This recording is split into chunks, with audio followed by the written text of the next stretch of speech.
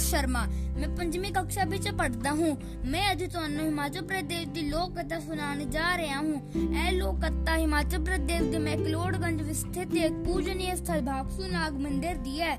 ऐसा कहते हैं कि भागसू एक राजा थे। एक बार उन्हां दा क्षेत्र सुखा पै गया। उन्होंने अपनी प्रजा दे नाल वादा किया कि वो पानी लेके आवांगे। उन्हां दी खोज उन्हां पहाड़ा विच ले आए।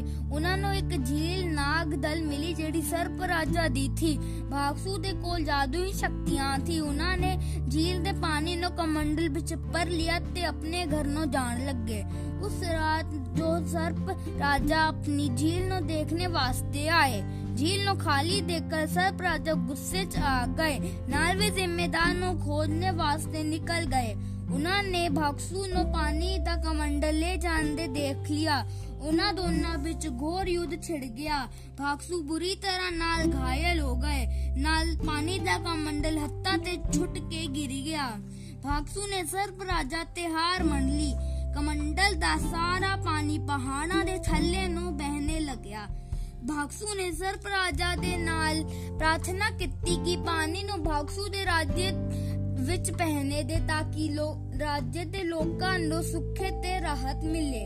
नाल भागसू दा नाम हमेशा इस जगह दे नाल जुड़िया रहे। सर्प राजा ने भागसू दी गल मन ली।